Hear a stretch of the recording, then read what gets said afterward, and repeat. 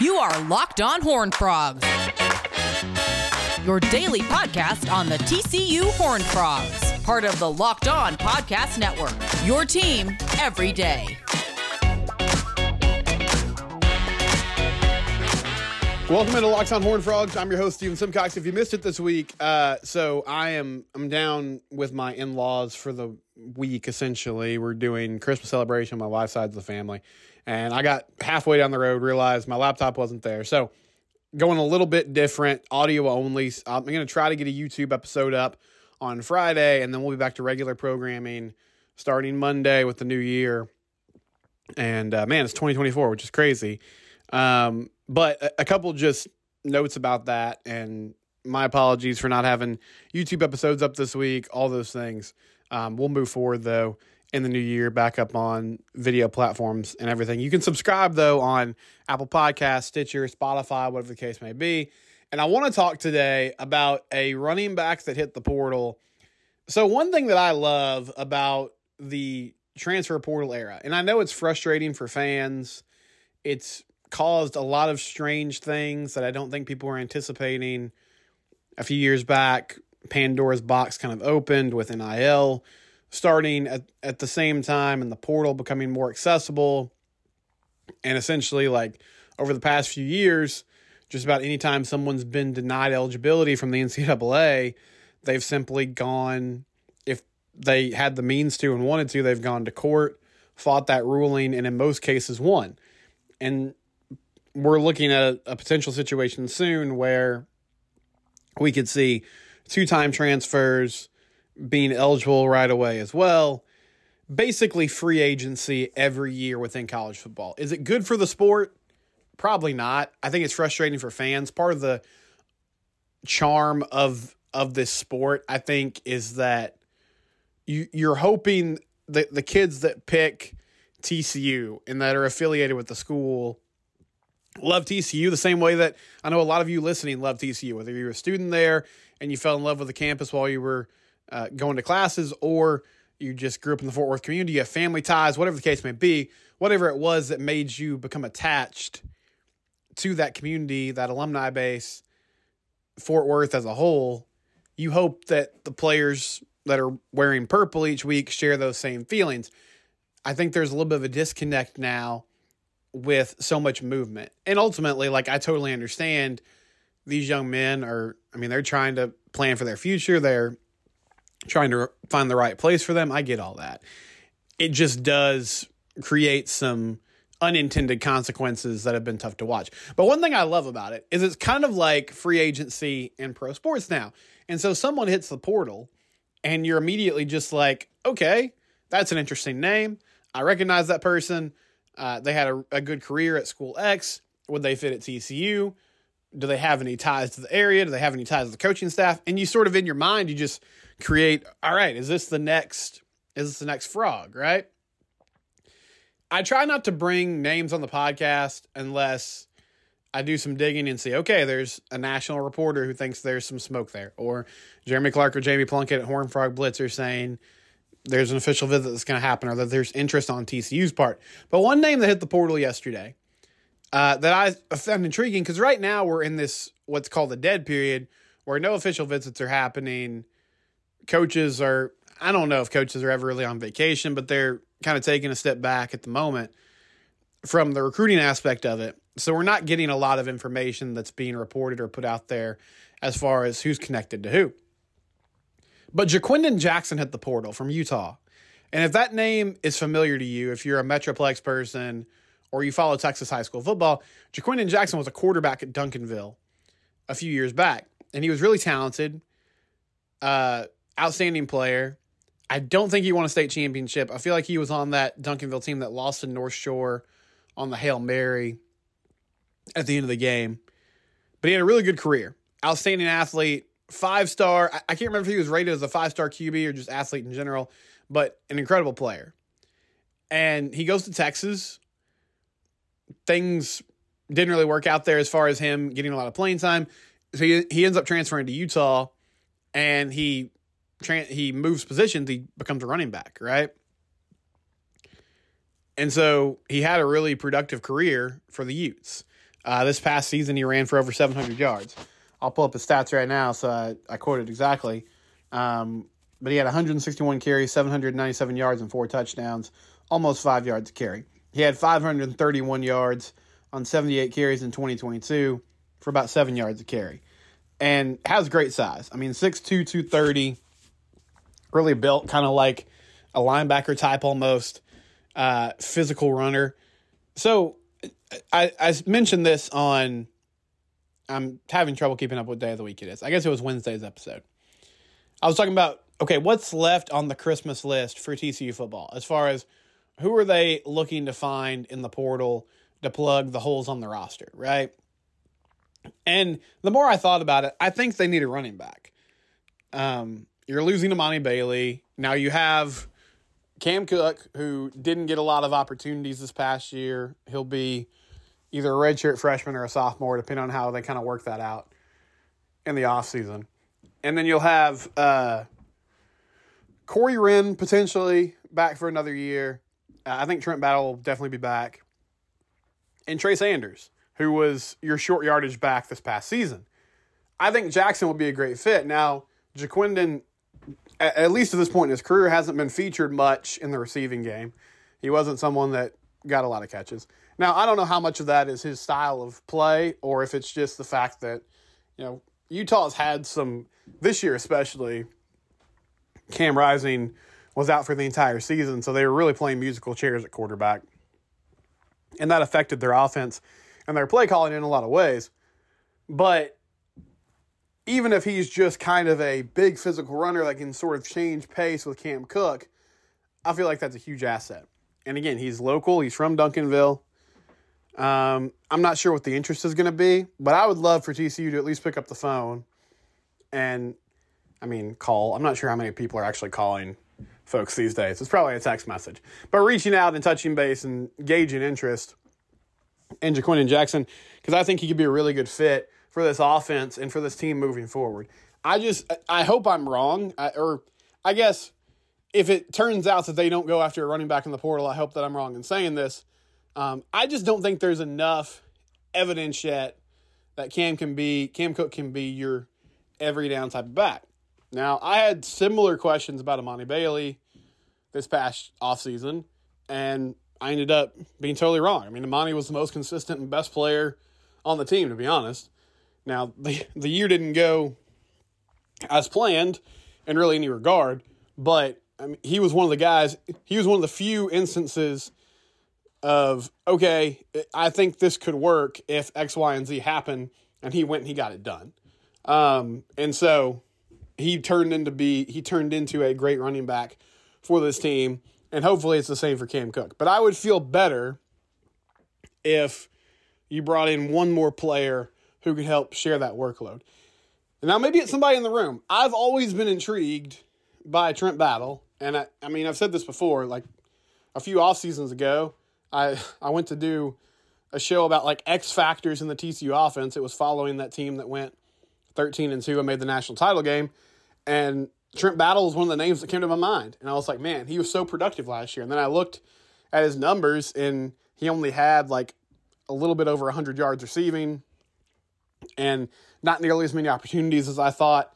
And I was like, wait, how did I miscalculate that so much?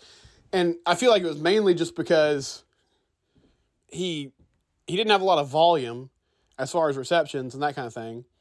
But when he did catch the ball, he was effective. When he got the ball in his hands, he was really good. And so it just stuck out in my mind. And it was in big moments too, like the Big 12 championship game or on a big drive against Baylor. But last season, even in the season opener against Colorado, I thought he gave them some juice when Amani Bailey was unfortunately on the sidelines because he was dealing with cramps late in that ball game. And I've just always kind of been confused as to why he didn't get more opportunities. So potentially it's somebody like that steps in and makes it happen. I think Trey Sanders has a pretty specified role, and it's a important one. Like you need somebody who can get 2 or 3 yards on 3rd and 2, 4th and 1, those types of situations. I hope that Kendall Browse is more comfortable running the ball in those situations this year. And then Corey Wren he's somebody that's going to catch the ball in the backfield, maybe be a special teams contributor. I think at this point, that's just who he is, right? Like, he's been around for a while. This will be his third year in the program. He's dealt with injuries, but that's the type of contributor he's been to this point. But I would go after Jaquindon Jackson if I was TCU. When we come back, a couple of sorted notes. There was a player that TCU will be getting in the transfer portal this upcoming season that made some things happen in his bowl game. And then also a couple of players, one player that TCU was linked to that appears like he is close to making a decision, and it's not going to be the Frogs. And then finally, a name you'll be familiar with, a former TCU QB, has found a new landing spot and will be playing a new position. All that coming up next here on Locked On Horned Frogs. I do want to talk about LinkedIn jobs, though. I mean, it's that time of year where we're talking about talent acquisition, rebuilding a roster, finding the guys that are going to make your team go. It's the same with small businesses. It can feel like a high-stakes wager.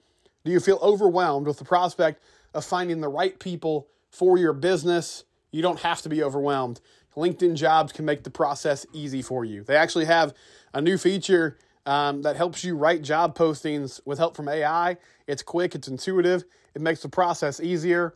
I've said this every time I mention LinkedIn. It's the number one name when it comes to finding work, which means that if you post your job on LinkedIn Jobs, you're going to get a wide net of people and a fantastic talent pool, and then you can narrow that talent pool down by simple screening questions and other tools they have at their availability that will allow you to not waste time sifting through resume after resume after resume. LinkedIn Jobs /Locked On College. Post your job for free at LinkedIn Jobs, proud sponsor of the Locked On Network.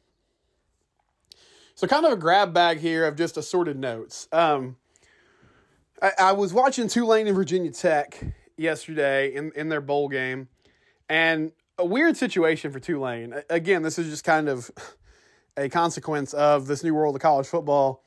You have Willie Fritz is going to Houston, which I think was a great hire by the Cougs, by the way. Willie Fritz is moving on to Houston. And so they had a skeleton coaching staff. A lot of those Tulane players that have been contributors this year hit the portal because of that coaching change and other reasons. And so it was just a very odd group that was playing against the Hokies. But Devon Deal, who will be on this defensive line for TCU this upcoming season, they landed him in the portal a few weeks ago. He did have a strip sack, had a forced fumble, had 4 tackles on the day, made an impact. And it's kind of like, I mean, I guess it's not that different from back in the day when guys that were going pro and were going to the NFL still played in bowl games. It was sort of like the last hurrah for those players before they moved on to their next phase of life. And this is somewhat similar. I mean, it's guys that are just having a chance to play one more time in that uniform before they move on. It's just strange to see it play out. It's kind of like Texas A&M and Oklahoma State yesterday. Like, A&M had Elijah Robinson as their coach, who's moving on to Syracuse. They had a number of players that were sitting out. I think they were down to like 55 scholarship guys. And so it just makes it for a weird bowl season. But I was excited to see Deal play. I thought that was cool that he suited up for the Green Wave. He looks good. I mean, he's big, he's physical, he can rush the passer. He's going to be a huge part of this defense, And it's so important that this team gets pass rush in 2024. And as easy as it is, to just say, oh, it's just as simple as the 3-3-5. I do want to make this clear to people. Like, you still have to have dudes. And this defensive line is not going to get a pass this year. Like, for the past few seasons, we can sort of give this defensive line sort of a grade with a curve because they're not necessarily being asked to win a lot of pass rush situations. They're mainly trying to, keep gap integrity, reestablish line of scrimmage, allow linebackers and safeties to come down and be supportive in the run game. And it's just hard when it's 3-on-5 to get to the quarterback. But adding more bodies to the pass rush does not just make you automatically win those battles and get to the QB. And if you're bringing pressure, which I think it's good. They need to mix up those things, change those looks. It's one of the things I'm excited about with Andy Avalos. But if you don't get home, then you're leaving your corners and safeties in tough spots. Now, the good news is they were struggling so much to get any sort of pressure as is that even with dropping 8 and 9 in coverage, they were still struggling to cover guys because the quarterback just had so much time to sit and process and go through reads and pick apart the defense. But bottom line is, these defensive ends, stud linebackers, D tackles, they're going to have to win these one-on-one matchups. Like you can isolate and create all the one-on-one matchups you want, but you have to have guys that can get to the quarterback. And that's going to be a huge key to this defense. And so it will be a huge part of that. Cooper McDonald is going to be a part of that. I hope Jonathan Bax is a big part of that. Dominic Williams, from the interior as much as he can, blowing up plays, getting to the QB, being disruptive. All of those things are going to be really significant in this new defense that is more aggressive and is more predicated on, okay, let's get after the passer. Let's, change looks, try to confuse the quarterback, not allow the quarterback to trust his eyes pre-snap, and just continually get after it on that side of the ball. So Dio looked good, and I'm excited to see him play in purple this upcoming season. I saw this note yesterday as well. KJ Jefferson, it looks like he's locked in on UCF, which is intriguing. I think that's a good fit. The Knights had a really good recruiting class that's coming in 2024. Gus Malzahn's a good coach. I feel like he can, with his offensive mind, he's had big quarterbacks before. He's had QBs that can run. That seems like a good fit for his offense. But TCU was not interested. And I know there's been some hand-wringing about that. It seems like they made the decision, and I've kind of just explained this over the last few weeks. They're trying to allocate resources and build something around Josh Hoover. That's what they want to do. And I think that's the plan for 2024. Beyond that, we'll have to see how Josh does. Haas Haney's obviously coming in. I think they're going to bring one more QB in, but I don't feel like it's going to be a QB of the future. I think it's just going to be a quarterback that is there to kind of solidify things, stabilize things, and allow them to feel okay with if the prospect of something, some sort of injury or something happens that you have to make a change, you at least think you can have an opportunity and a path to winning games with quarterback X, there in the game. And it looks like that might be Ken Seals from Vanderbilt, who's had a lot of starts and has played a number of snaps in the SEC. Could be coming over and be kind of that veteran quarterback presence, backup QB type. But KJ Jefferson, that never materialized. And really, locally, like guys that cover the team closely, like Jeremy Clark, didn't give any credence to that. I think the connection was simply insiders, industry guys looking at it and saying, okay, that would make sense if he reunited with Kendall Briles. But it never came to pass. So UCF appears to be the destination for KJ Jefferson. And the new Big 12 is going to be fascinating. I think there's a lot of schools that feel like they have an opportunity. I was really disappointed that TCU couldn't put together a better effort in 2023 for a number of reasons, but one of them being it's a time where nobody has emerged yet, and there's going to be so much change that if you can start building some momentum, it could be big moving forward as this conference begins to take shape. And final thing in this segment, Sam Jackson is transferring again. Now, there was a coaching change, so apparently that allows him to be eligible immediately again. And he announced that he was going to Auburn, which I saw that last night, and I was like, well, that's an intriguing fit. I know Sam made some starts at Cal, was kind of in and out of the lineup. But I was surprised that Auburn would give him a shot at QB. But then this morning, I looked closer at the situation, and he's going to play wide receiver, which Sam's an electric athlete. When he would take off and run, and in those times that he got to play at TCU, I was just mesmerized by how quickly he could get down the field, make moves, change directions. But, man, he also had an incredible arm. I'm sad for him that it never worked out at the QB position, but it sounds like he made this decision on his own, or maybe he hit the portal and just kind of figured out, like, okay, this seems to be the path for me if I'm going to keep playing at this level.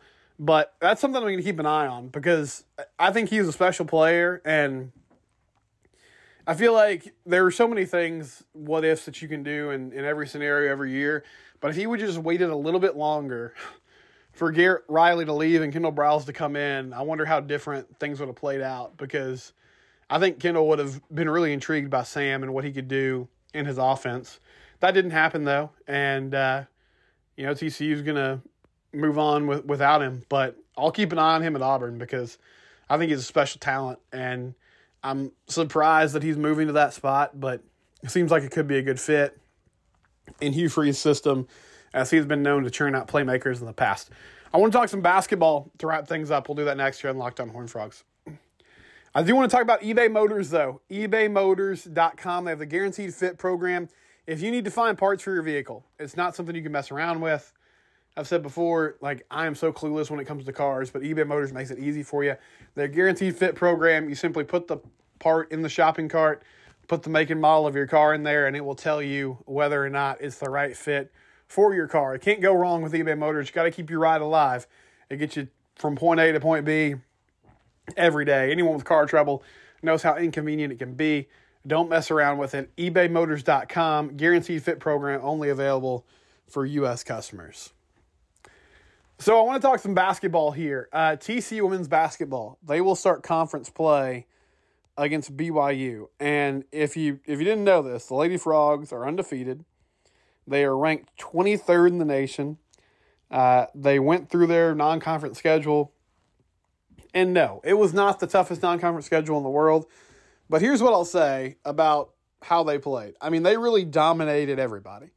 And they won a couple games against significant opponents. They beat Nebraska in a tournament. I think that was in Florida where they played. They beat Tulsa this year. They beat Oral Roberts. But they also played a lot of teams like Incarnate Word, Rice, Texas A&M Kingsville, Mount St. Mary's, Omaha.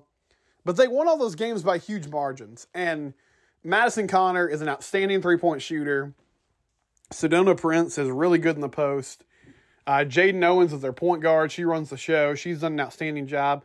Mark Campbell's a fun system. They're in a spread pick and roll. They're trying to shoot a lot of threes. It's positionless basketball in a lot of ways. I mean, they're not dumping it down and letting so-and-so go to work on the low post. It's a lot of pick and pop, dribble handoff, going around the perimeter, trying to find scores.